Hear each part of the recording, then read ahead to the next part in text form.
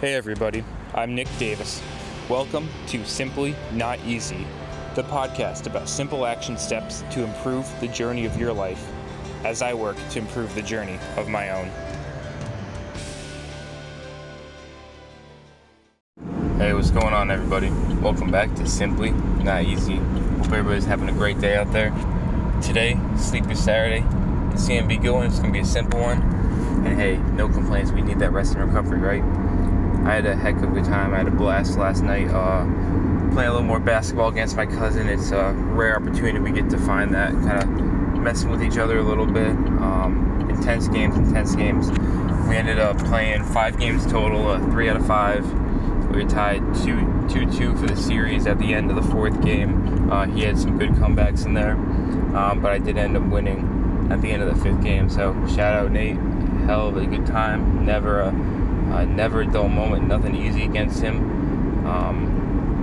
He's mostly a shooting guard, can drive real well, plays decent in the post, and he's got a gnarly 3, and I honestly do not enjoy guarding 3-point shooters at all, but always a fun challenge up against him for sure, and up in my game along the way.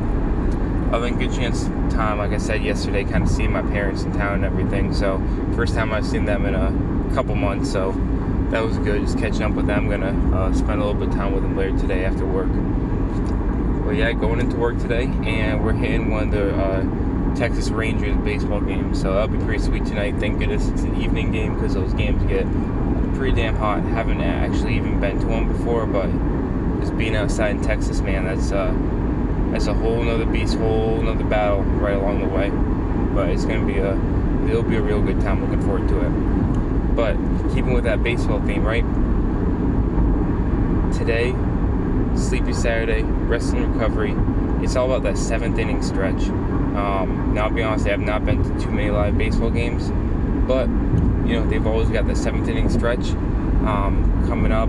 Rest break for all the fans, rest break for all the players. Get warmed up, get refocused, get back to it. And now there's a reason it's the 7th inning stretch, and not the 4th inning stretch.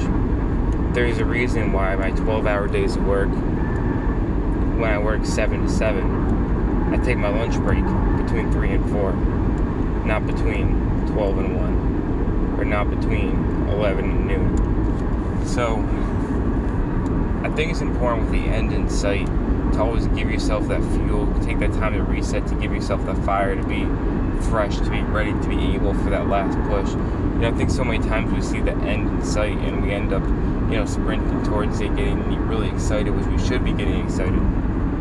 But at what cost? We get really excited towards the end, trying to push through.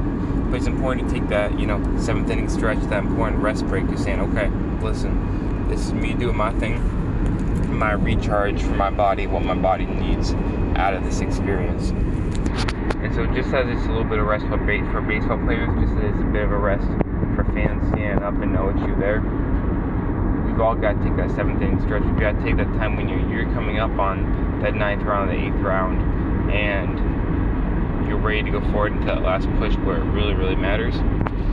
Hey, whether this is a job thing at finishing up a certain season in the financial fiscal year, or whether this is, a really high volume month for you in a healthcare field, whatever it might be, to a certain extent, I'm going to argue it doesn't even matter what it is fully. What does matter, though,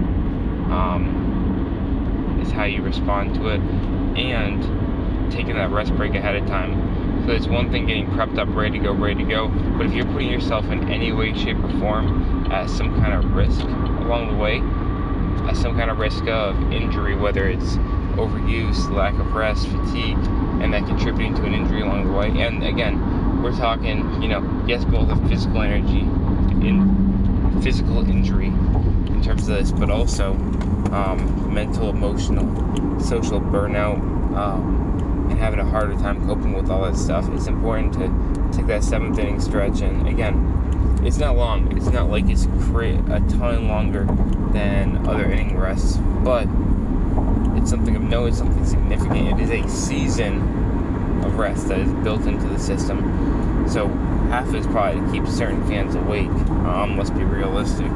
during parts of the games, keep them alert, keep them focused, give the baseball players a little bit more of a tiny relative rest, get some time in between innings and everything, strategize, prepare for the last 3 along the way.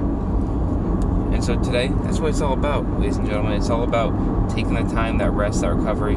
So as you are going about your day, as you've got, the end season coming up, as you've got, the last quarter of whatever left looming ahead, ask yourself, what are you doing for your 7th inning stretch?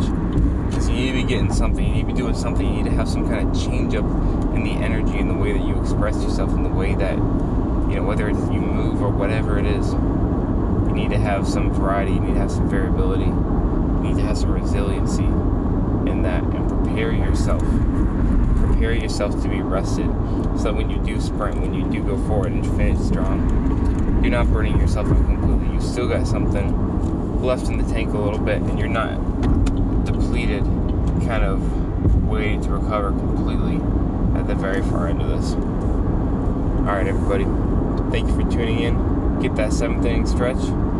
Simply not easy.